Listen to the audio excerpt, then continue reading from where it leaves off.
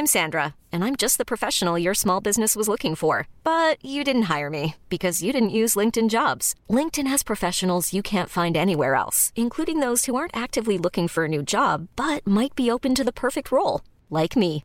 In a given month, over 70% of LinkedIn users don't visit other leading job sites. So if you're not looking on LinkedIn, you'll miss out on great candidates like Sandra. Start hiring professionals like a professional. Post your free job on linkedin.com/achieve today. Hey, I'm Ryan Reynolds. Recently, I asked Mint Mobile's legal team if big wireless companies are allowed to raise prices due to inflation. They said yes. And then when I asked if raising prices technically violates those onerous two-year contracts, they said, "What the f*** are you talking about, you insane Hollywood ass?" So to recap, we're cutting the price of Mint Unlimited from $30 a month to just $15 a month. Give it a try at mintmobile.com/switch. $45 up front for 3 months plus taxes and fees. Promo rate for new customers for limited time. Unlimited more than 40 gigabytes per month. Slows full terms at mintmobile.com.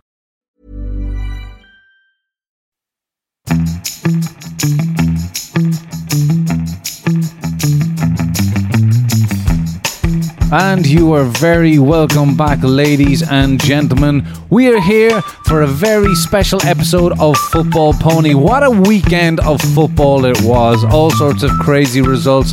And yes, my heart is broken with the North London Derby result. But hey, we've got a very special guest coming on here today, because I know that we might have gone a bit like on the Liverpool bashing side of things, but here today we have Tom Mullen, a scout through and through, a student at the University of Liverpool in politics and history.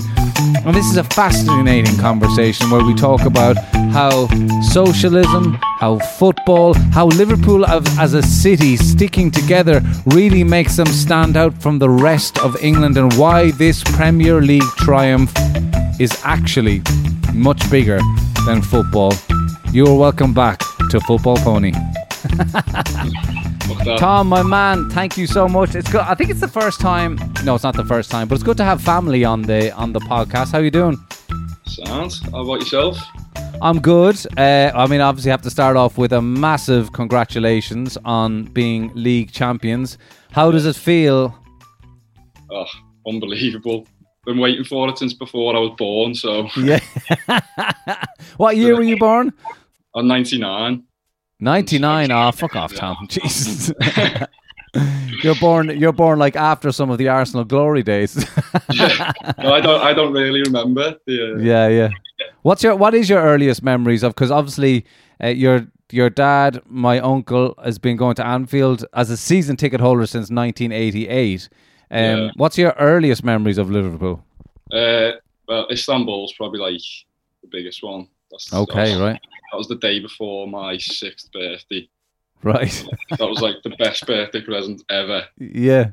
I'd say I got brief memories of, like, I remember Michael Owen scoring a couple of goals in just before he left. But Istanbul was the first big one. I'd say that's my first one. Just before your 5th birthday or your 6th birthday, did you say?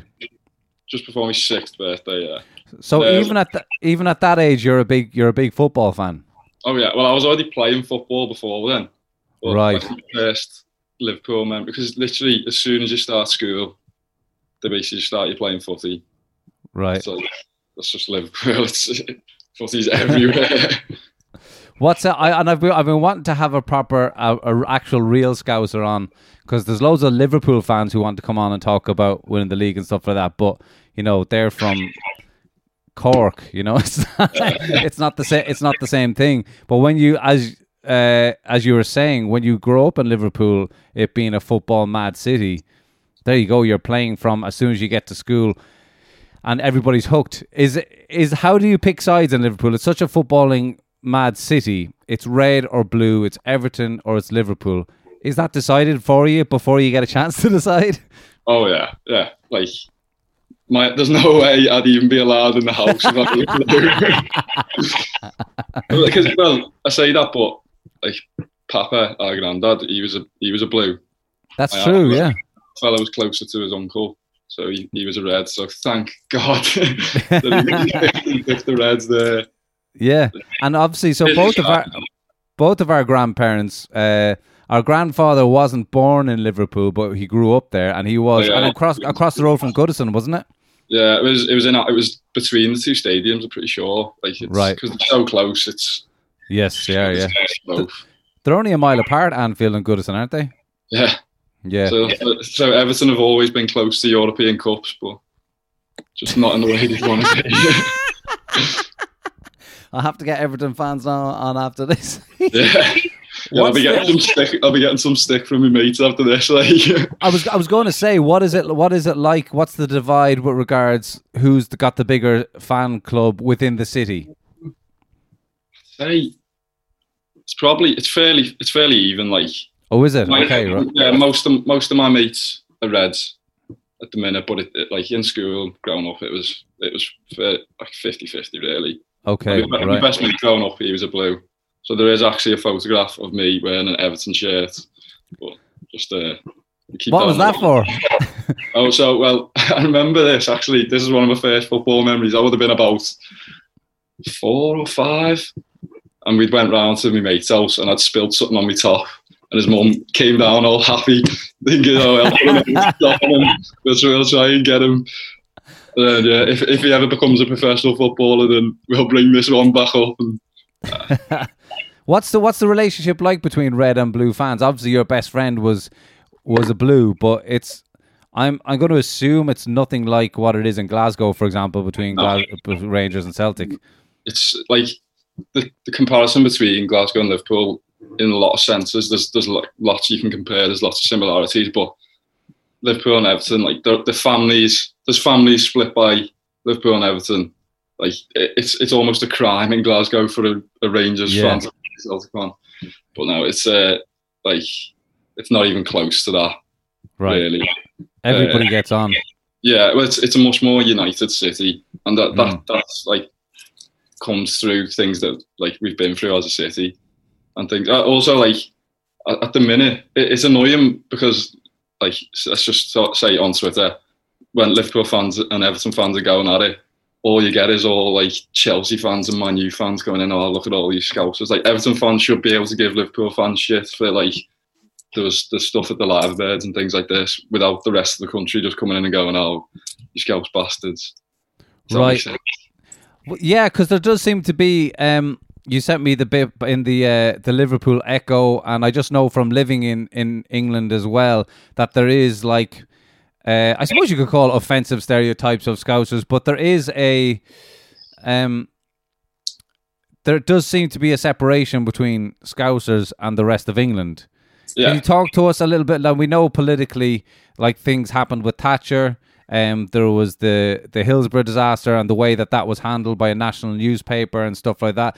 Little things like that started to create the divide.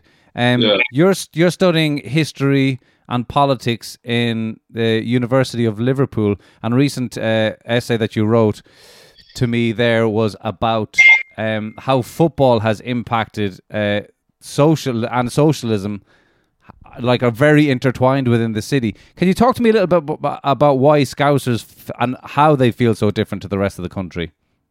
Yeah, so there's a few things. Originally, before Thatcher, basically, when Thatcher came in and she distanced England from Liverpool, and her actions distanced England from Liverpool. But before Thatcher, there was like signs that we were drifting away. So it's a port city. So we've always had massive influences from Ireland, all over the world really, but like even America. So there's always been a sense of, a lot of the population isn't from England anyway. Right. And a lot of the families from that have then grown up not feeling English because they're actually, it's built on migrants really. It's a city built on immigrants, built on migration. Right.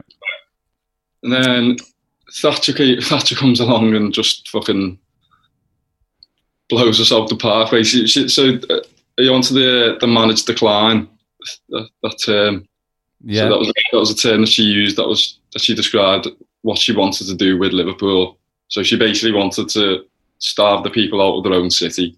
She wanted to cut funding completely So what was her political thinking around this? Why did she want to? So she wanted to spend the money on other cities that she thought had like better prospects, such as like Newcastle, Manchester, right, London. All the money goes to London. Yeah. So why? Wow, that's fascinating. And so, do you know exactly what it is going on in her head, or is it an Irish thing that's in her head? For example, oh, it's like full of paddies up there. I don't like. Do we know, or is it just all theory? I'd ask her, but she's she's not around for that conversation. Yeah. Which is often celebrated by Liverpool fans and I know, yeah. Irish people alike. But it's multiple things. So because she had this idea of we don't live in a society. That was her line, wasn't it? That was so like she wanted people to fend for themselves. But Liverpool's always been like a close knit society. It's a community. It's one of the like many things that like distances us from other places in England. Like there's like a massive sense of togetherness.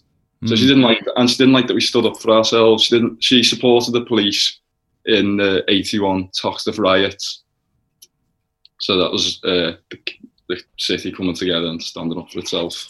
Yeah. In that sense. And there's a few things after the Heysel disaster, which is obviously that was Liverpool and Juventus fans, wasn't it? That was in Belgium. She came out, her first speech after it, and her comment on the situation was, "Oh, it's because Liverpool's a particularly violent area."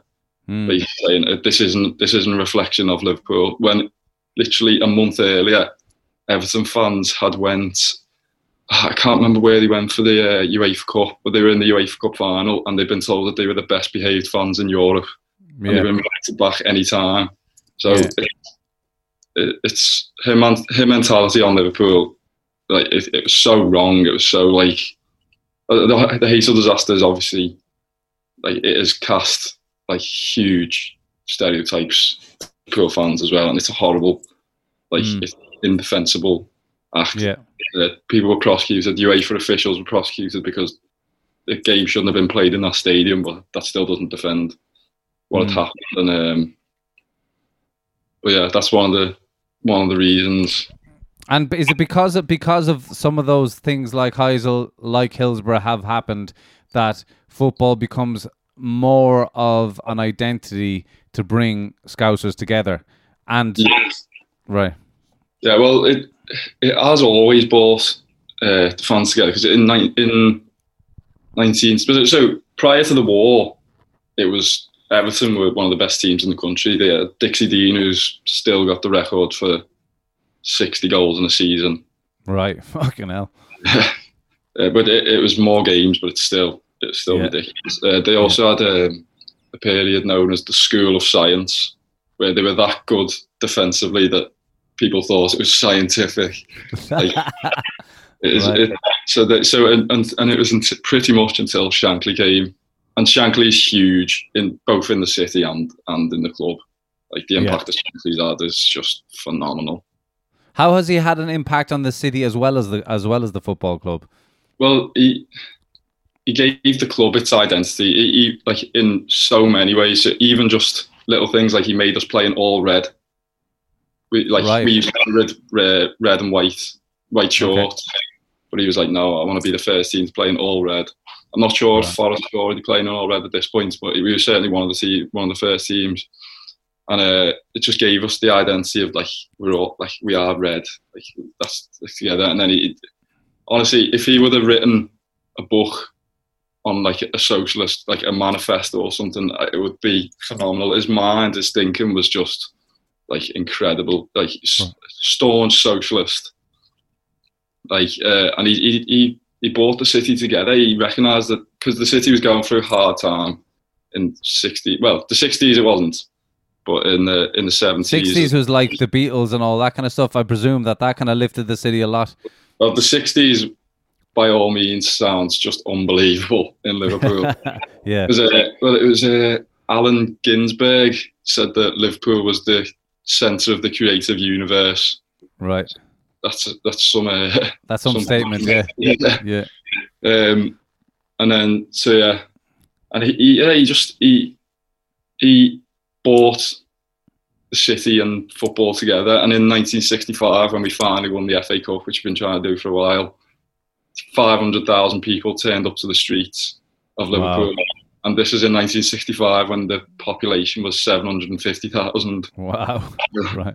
That's a good time to go robbing houses. Well, yeah, that's another thing that we talk about is the stereotypes of... Well, you did send me the list of stereotypes on Scousers here because I thought it was kind of funny. Yeah. What? That's the list of good stereotypes. There's a list of bad. It is good, right? I was wondering, like, these aren't bad at all. It's just like we're super friendly and we're very welcoming. I'm like, what the fuck? Yeah, this is a list of stereotypes written by someone in Liverpool. Yeah, totally. Yeah. It was very like, cause I like that it's called the Liverpool Echo as well because Cork people are kind of like that as well, you know, and the Cork newspaper is the Evening Echo as well. But it's great watching the Evening Echo reading the Evening Echo because it can be a very Cork manifesto sometimes as well. Like, here's why we're fucking brilliant today. It's synonymous with port cities. They often do feel like they're not a part of, and they can distance themselves from like the things they don't like in England, and there's a lot which we don't like in England, especially at the minute. But especially with Brexit going on at the moment, and Liverpool only 12 years ago being the European capital of culture, you know, like so connected to Europe, and we were the only major city that voted to remain. Yeah. Like so prominently anyway, but it's because when Thatcher decided that she didn't want to fund Liverpool, the EU did step in, and the funding that we received from the EU has built Liverpool. Like L1. Have you been to Liverpool 1 in the city centre? I have been. I was there with you recently. Is that all around the area where you were working in the bar and the warehouse and all that? Yeah, it's amazing. That's amazing. Yeah. So all the funding from that was that's EU funding and EU investors. Wow. So no wonder Scousers feel closer to the EU than they do to London. Yeah. Well, exactly. That's part of it. And another thing is nobody reads the tabloid papers in Liverpool, or like. Well, I knew they don't read the Sun, but it's like, is it all the tabloids? Well, it's Murdoch in general. Yeah, right. The Sun is a different thing. Like, people don't read the Sun because of like what they did with the Hillsborough. You can explain it there for people who may not know. So, just after the Hillsborough disaster had happened, it was still the number one paper in the country at this point, and it still is. Sun, which is just says a lot about England. Yeah, it's a fucking rag. Yeah. So they came up with just blatant lies about blaming the Liverpool fans, saying this was a disaster, by the way, that happened in Hillsborough. If those of you who aren't football fans who may not know about this Hillsborough disaster, it was an FA Cup semi-final between Liverpool and I can't remember who was it Notts Forest? I can't remember. I can't remember who it was. But anyway, it was being played at a neutral venue, which was Sheffield Wednesday's ground of Hillsborough. And there was loads of fans trying to get in. It's awful. It's actually awful to watch because it's on YouTube and you can see it. It's so awful to watch. You're watching people dying live on TV. People were crushed, and 96 people lost their lives, unfortunately. But as Tom was saying, the Sun newspaper basically came out and just kind of started blaming the Scousers, and subsequently, and only very recently, has justice come out with regards that the government going, yeah, that wasn't Liverpool fans' fault at all. Yeah, well, there's a 27-year fight for justice. 27 years, yeah. And it's still going on. There was a court case last year, and we didn't actually get the results that we'd wanted in the court case last year. I can't remember the specifics of that one. That was for conviction for the actual the head of police, the constable, who basically kind of got off with taking any reprimand for his actions. There's so many atrocities on it. There's a documentary on it, but it's very, very hard to watch. It talks about, so part of the Sun's lies were that it was drunken Liverpool fans that were the problem. They were pickpocketing the dead, which is just horrific, me. and pissing on police officers trying to help, which is just so horrifically wrong. It's fucking awful. And you watch it and you know that there's not a hope anything like that is happening. You can watch it live. Exactly. Like, I wouldn't recommend going and watching the footage because it's just... Yeah, it's quite hard to watch. Yeah, but also, and then there was a massive cover-up after it as well, which is partly one of the reasons why Thatcher's so hated, because she was part of it. Yes. It's one of the reasons why it was so horrible not for Duckenfield not to be prosecuted. We lost that case. But so that documentary goes into how they used the narrative of drunk Liverpool fans to cover it up. They tested children for alcohol the day after. There's also it's so horrendous. There's also 96 people died, but there's so much negligence from police which caused there were so many lives that could have been saved if the police had acted properly. Yeah. And that was why it was so much more of a kick in the teeth when the Sun ran this newspaper, and then furthermore the fact that everyone in the country believed it, and so obviously. So is that what happened really? Because obviously being of a different perspective, having grown up in Ireland, and I think was Hillsborough 85? I can't remember. 89. 89, sorry. So I was only a kid when it happened myself. But certainly, I suppose maybe through my relation with you, and I have Scouse in my... I was thinking that cycling up here actually today, thinking I've actually got Scouse in my blood because my grandparents are from... Nana was from Liverpool, originally. But we would have always had that point of view, do you know what I mean? But the rest of England actually thought that the Scousers were guilty. Oh, yeah. And it was partly due to, obviously, what had happened with the Heysel disaster. People were just so inclined to believe that it was Liverpool fans. They were like, oh, they just written they wrote Scousers off as just hooligans. All these stereotypes that we still get today, like hooligans, thieves. I don't know, the Harry Enfield sketch. I don't know if you've seen it. The calm down. Calm down. Yeah. I still get that.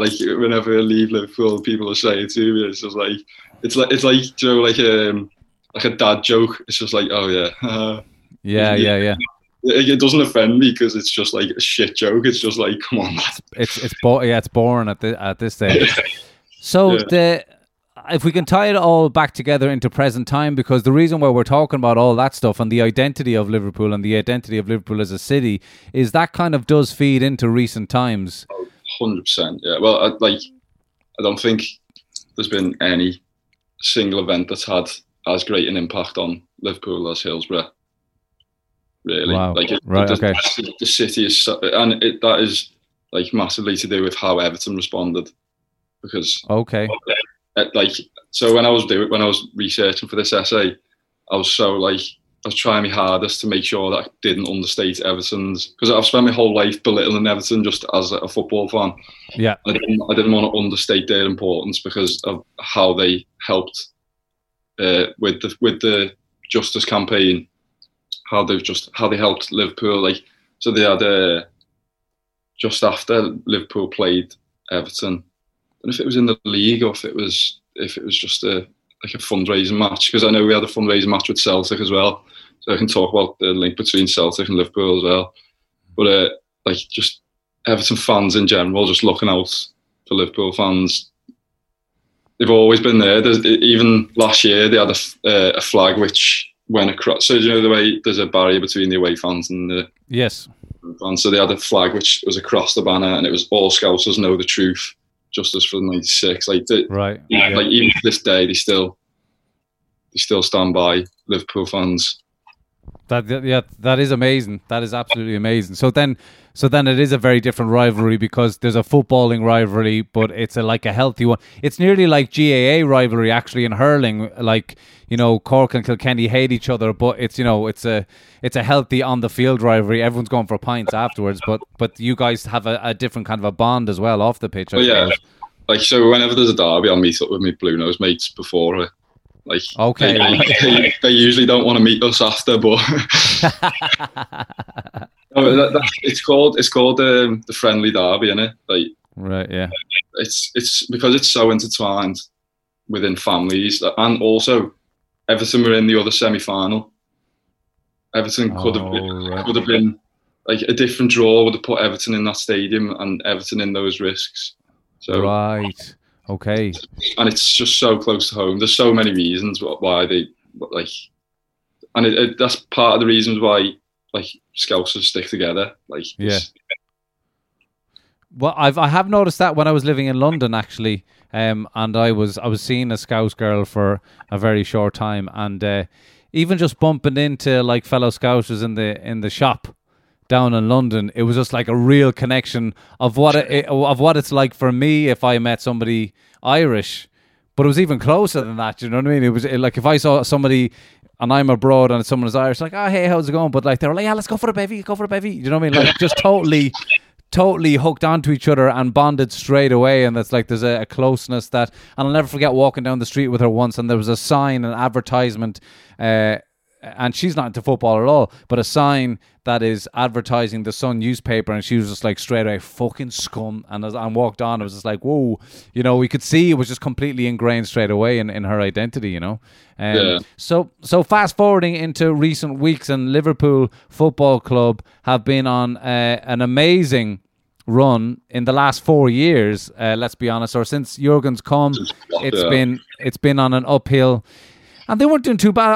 I mean, I thought Brendan Rodgers was a little harsh done by, to be honest with you, because I thought they were really unlucky to not win the league that year. Were you not a fan? Well,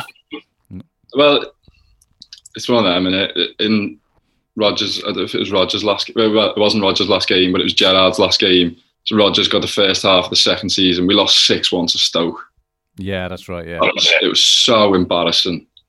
And it's happened with a lot of Rodgers' teams towards the end of the season. If you look at Leicester this season, they just switched off at the end. Like, did you see that yesterday? That was crazy, was mad.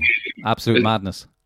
Like, so, no, he had to go. And there's not a single person on the planet who I'd rather have manager than Jurgen Klopp. Like, so perfect for the club and for the city as well, because he's a big socialist himself. So. So you think that's like, I'm not saying that was part of his job description, but do you think that the powers that be at Liverpool Football Club are looking at the identity and even down to the politics of a manager? I'd love to say that, but the owners of the club don't have the best. Like, every single year something happens and they just distance themselves from, like, when they try to furlough the workers this year.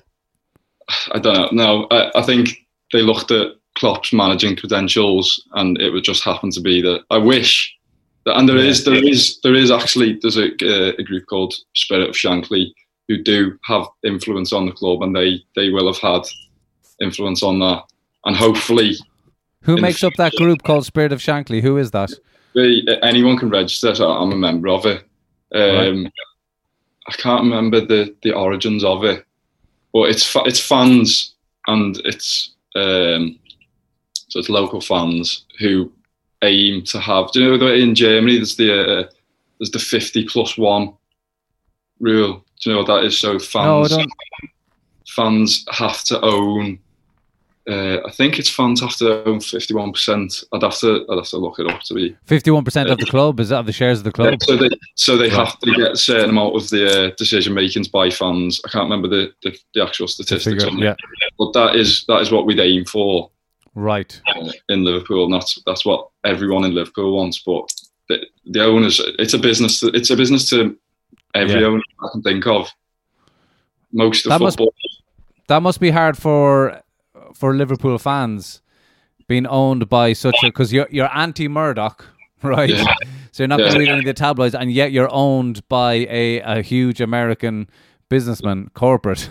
Stanway Sports, isn't it?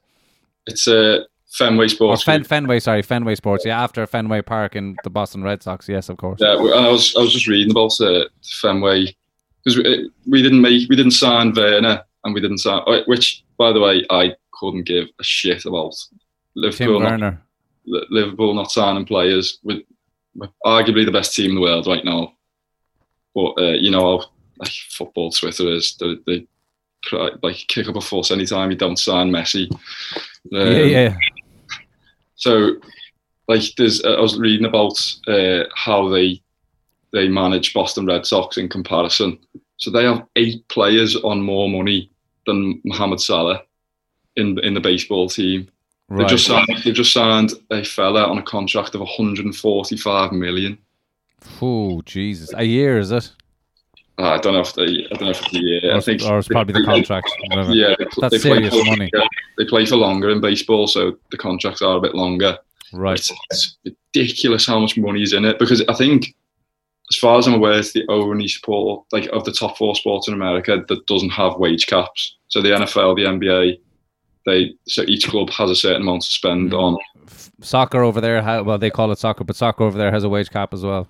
Does it? Yeah. See, well, to be honest, I wouldn't be opposed to that being brought in the future in the Premier League, because even the City decision today.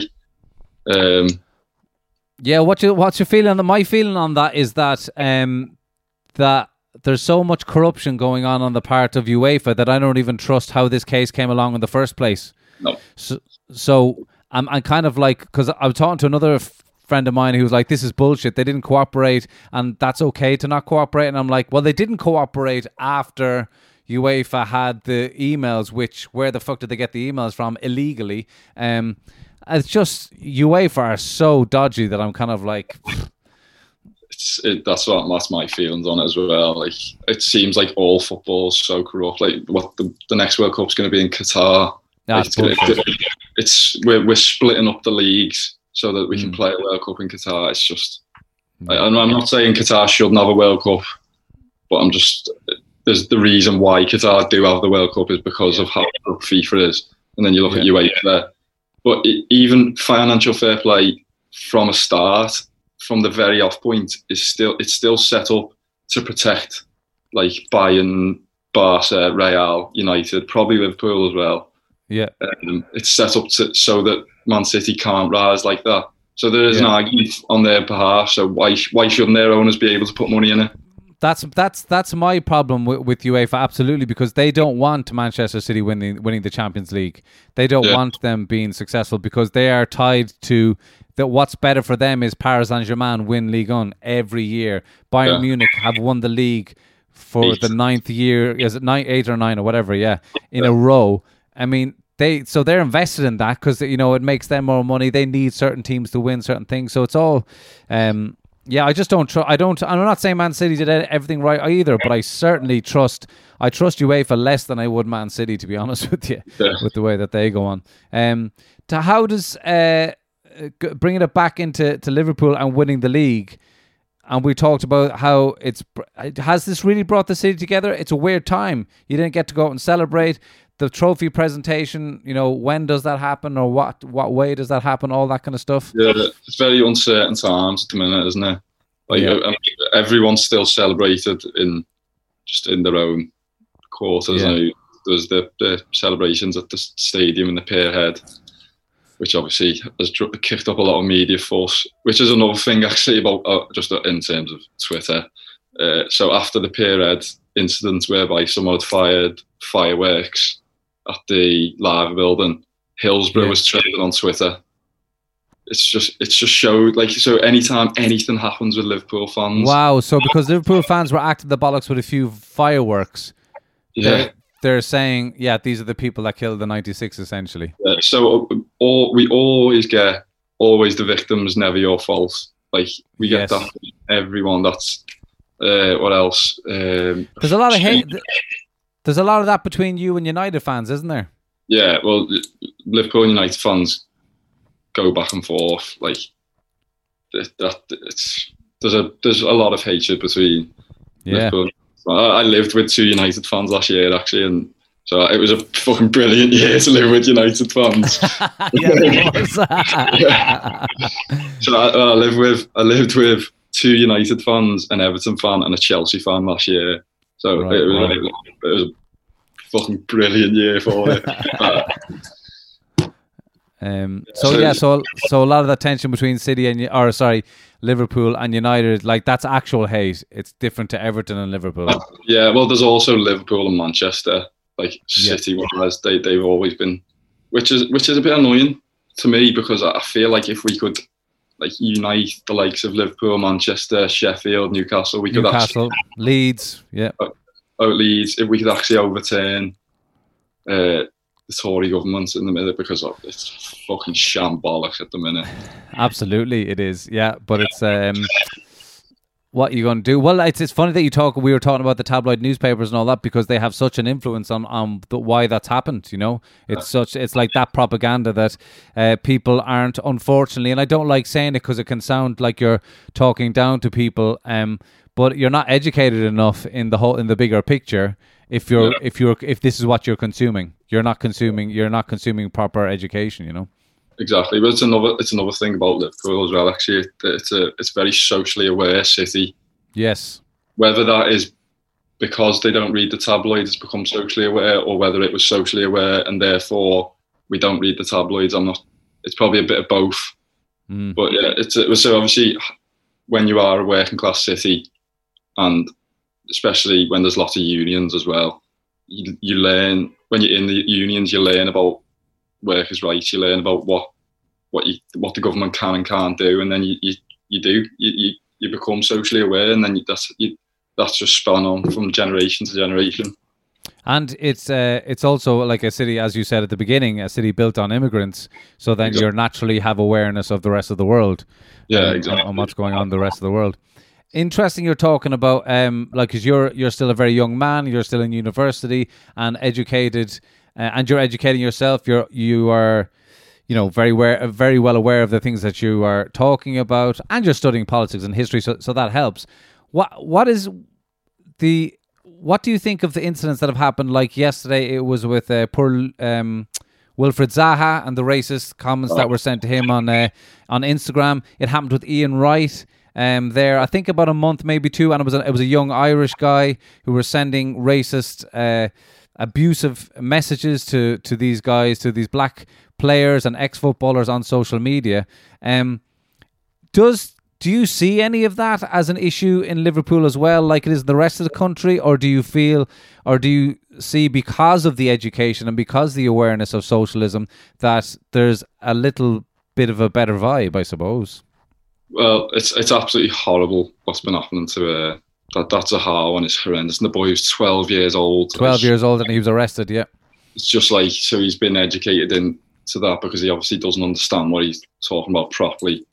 12, it's so horrible. And like, as much as I would love to just say, because Liverpool does class itself as a progressive city, and it is, like, there's a massive socialist support here. It gets let down in certain areas. So I think in terms of the rest of the country, it is definitely a better environment than the likes of Manchester. Newcastle so they've got. I'm pretty sure it was 2015. There was massive UKIP voters. Yeah. Like that, and the Sun's huge in Newcastle. Right.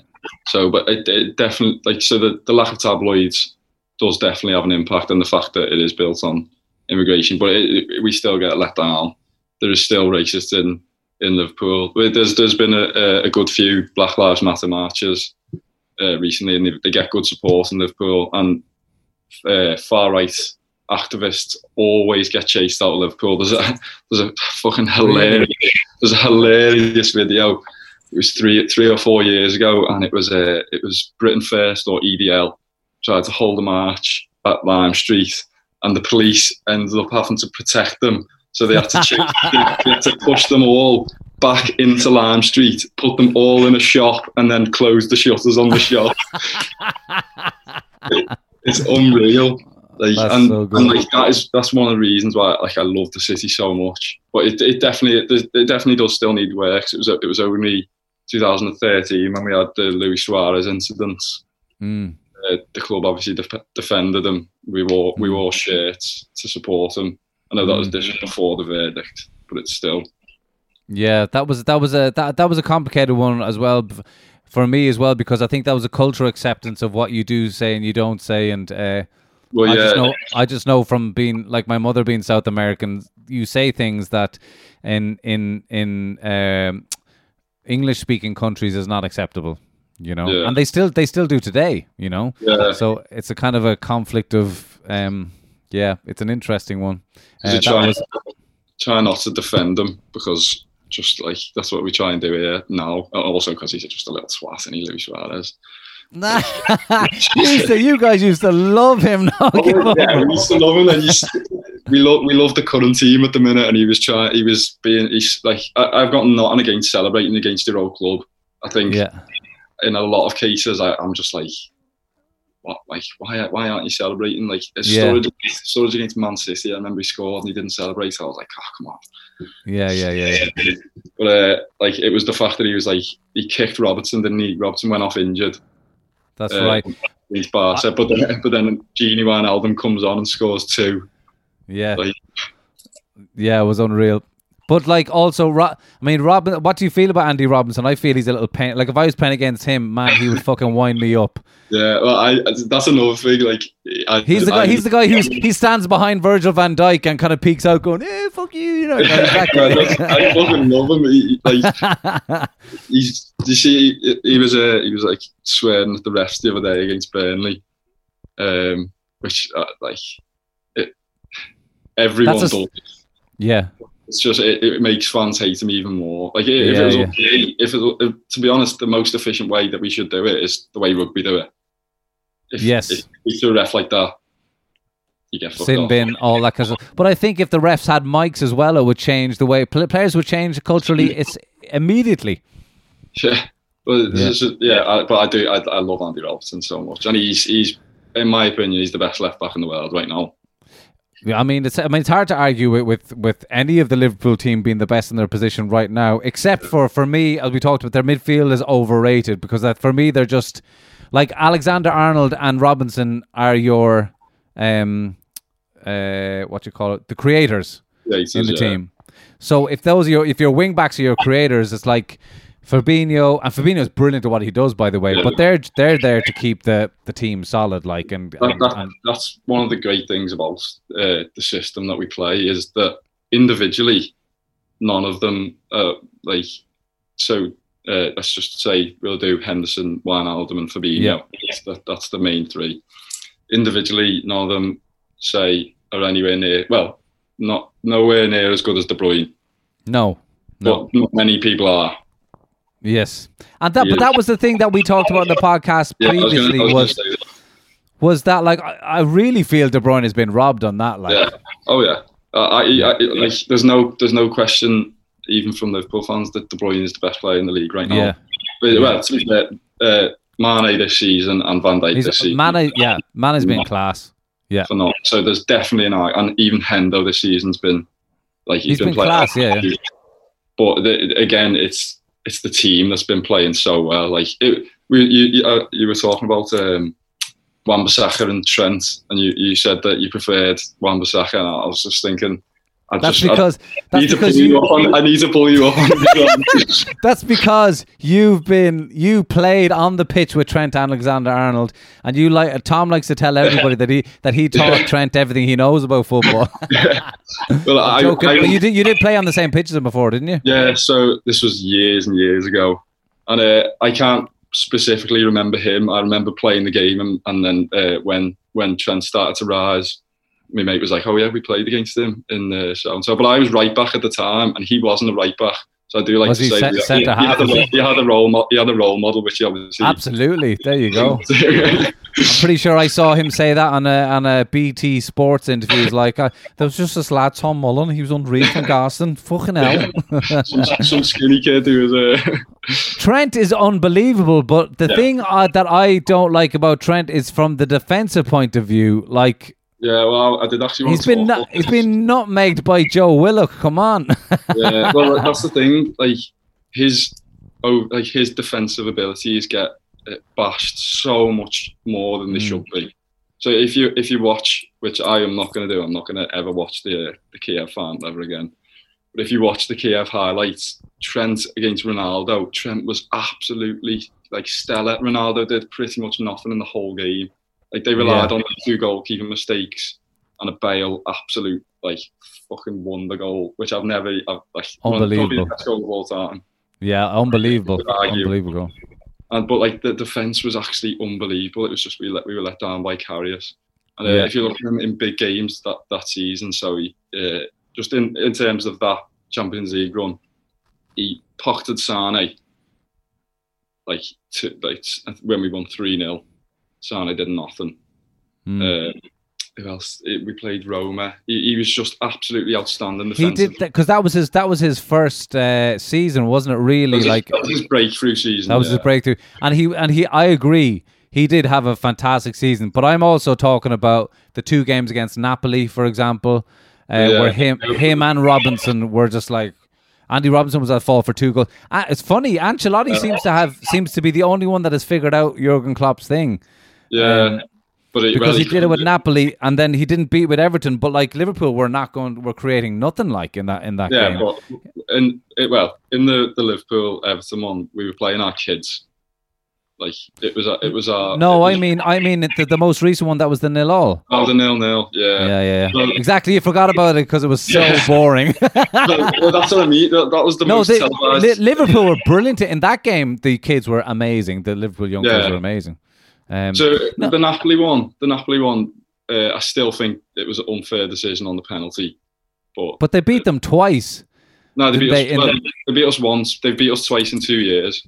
Oh, twice in 2 years. Sorry, yeah. Drew at Anfield.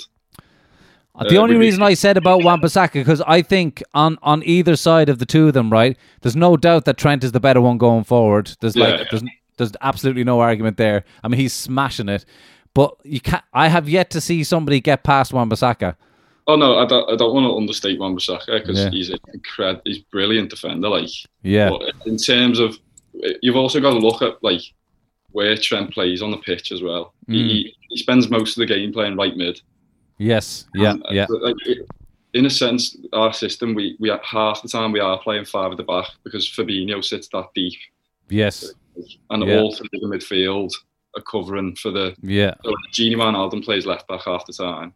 And they'll play left. Like the system's so like well organised that it's so well oiled. They all are just like in flow all the time.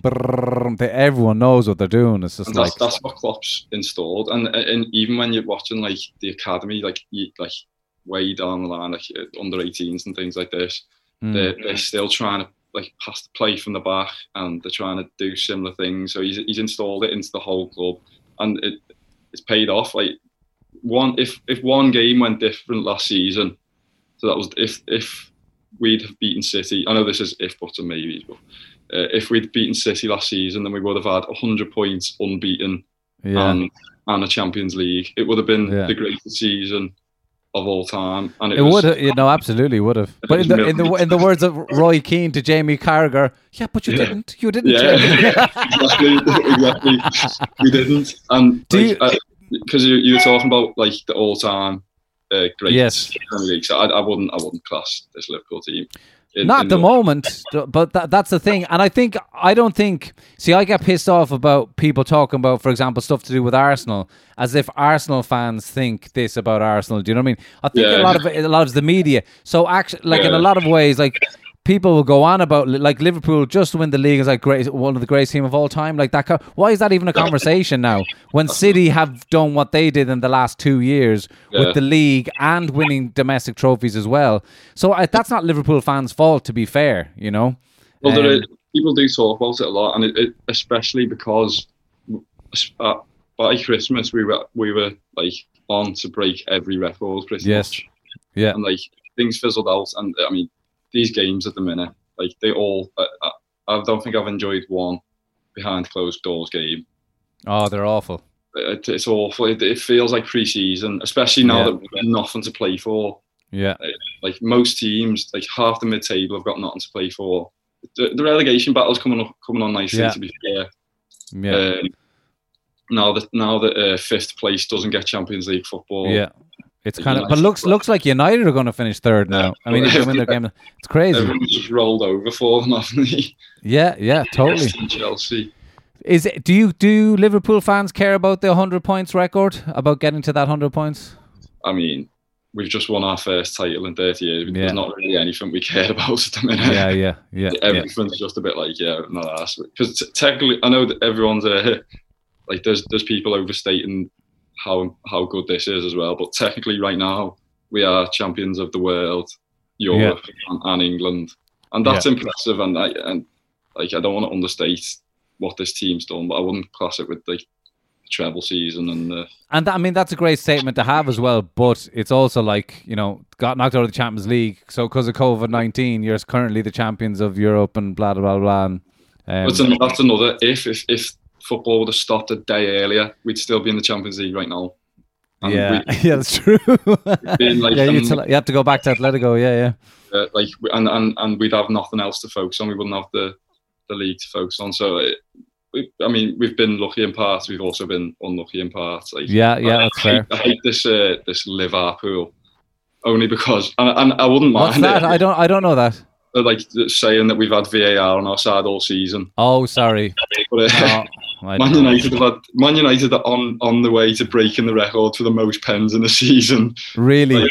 United's penalty record in general is ridiculous. Like, since in the history of the Premier League. In the history of the Premier League, it's crazy. I remember Babel got a £10,000 fine for putting a photo on Twitter of Howard Webb wearing a Man United shirt. Oh, yeah, I remember that. He wasn't wrong. To finish up, what do you think are the prospects for next season? I mean, it's still very much up in the air as to when next season is even going to start. And Liverpool, with things like injuries, have been super lucky in the last few seasons, with pretty much like no serious injuries to any of the big players. But do you see this continuing? I made the point in the podcast last week that actually, bar Pep and Klopp are the only ones out of the top 10 teams that have been there for an extended period of time at that club. Everyone else is in transition. What do you think are the chances for Liverpool? Obviously they're going to be up there, but do you see this team dominating, lasting for a couple of years, competing like at the top? Yeah, well, I still definitely think next season and potentially the season after, if we can keep the whole group together, because the front three are so good together. Yeah, Bobby's been lacking in front of goal this year, but he's got 5 away goal winners. Yes, so, okay.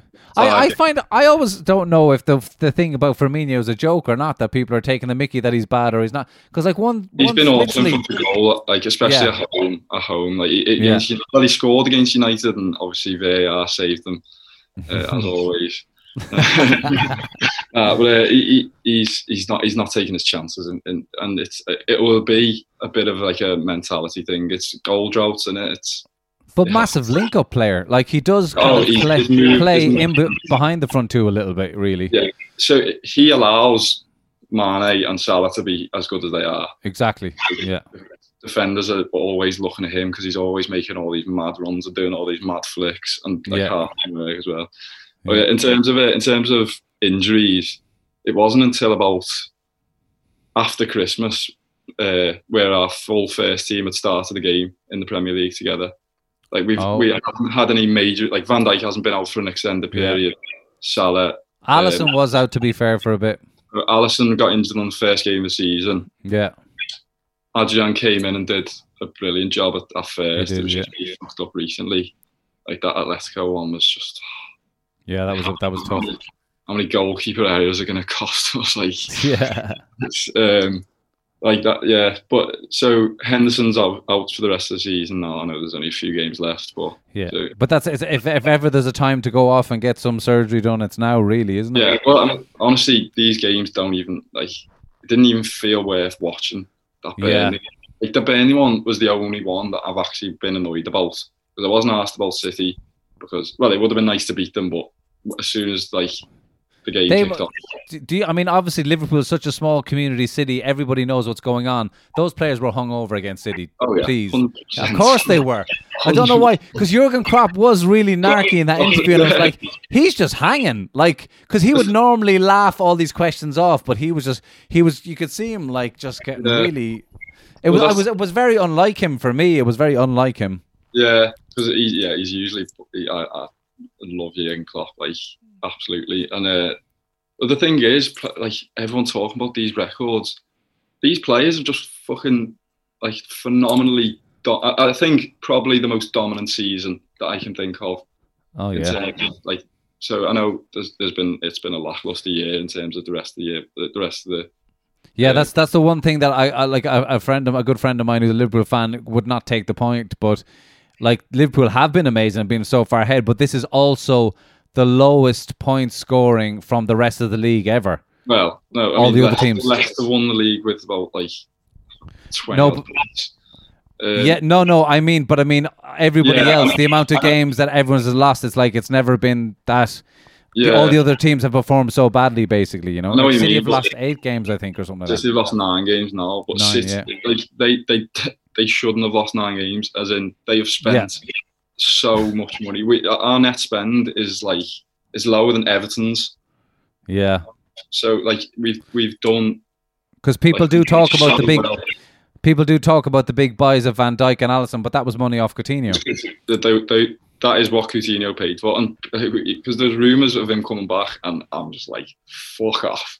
it would be like an ex-bird coming back after you've just won the lottery or something like that.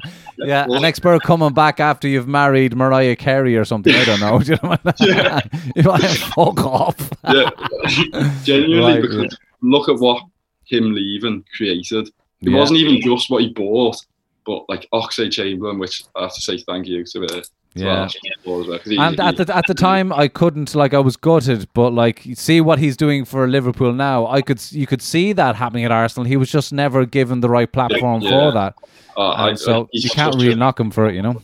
He's such like a fan favourite as well. Like, he's just he's probably not quite there to make the first team. I don't think.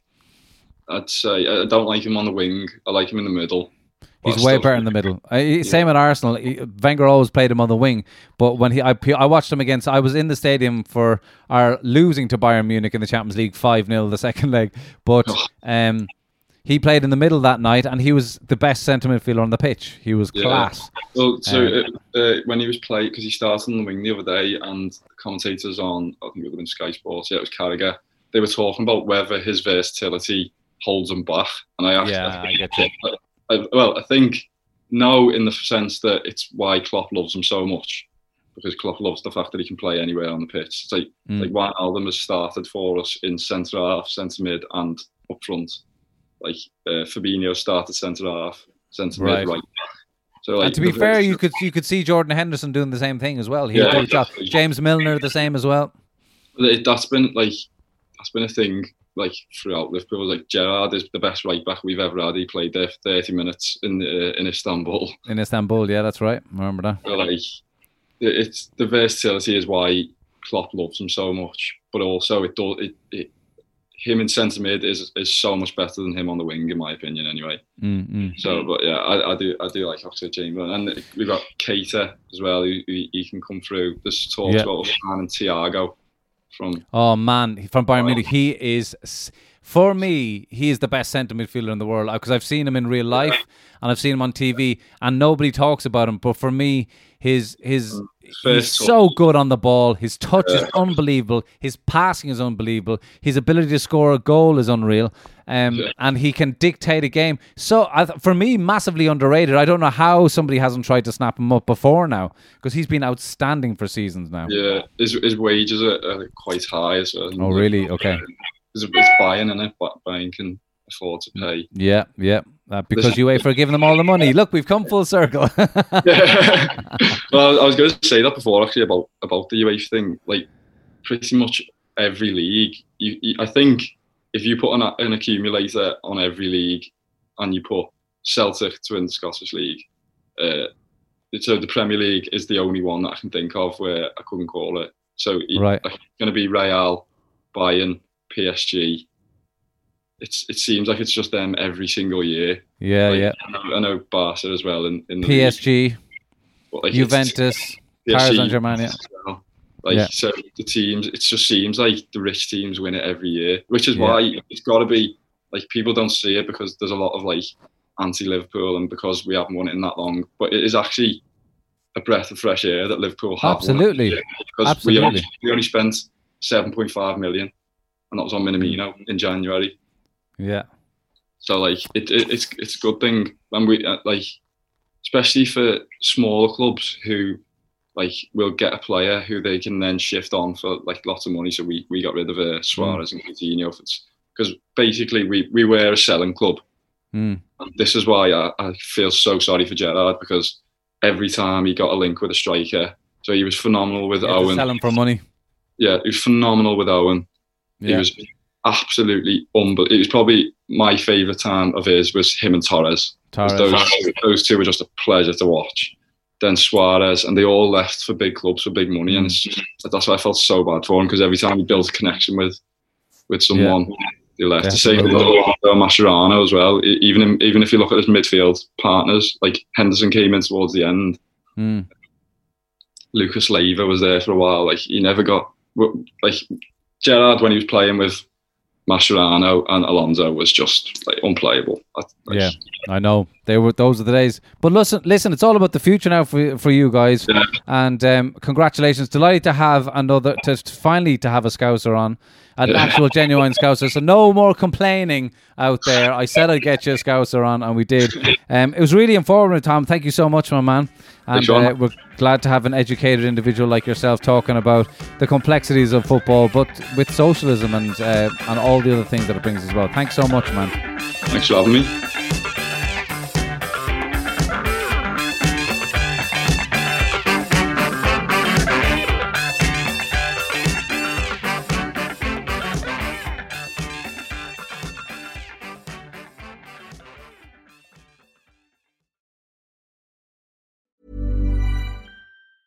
Ever catch yourself eating the same flavorless dinner 3 days in a row?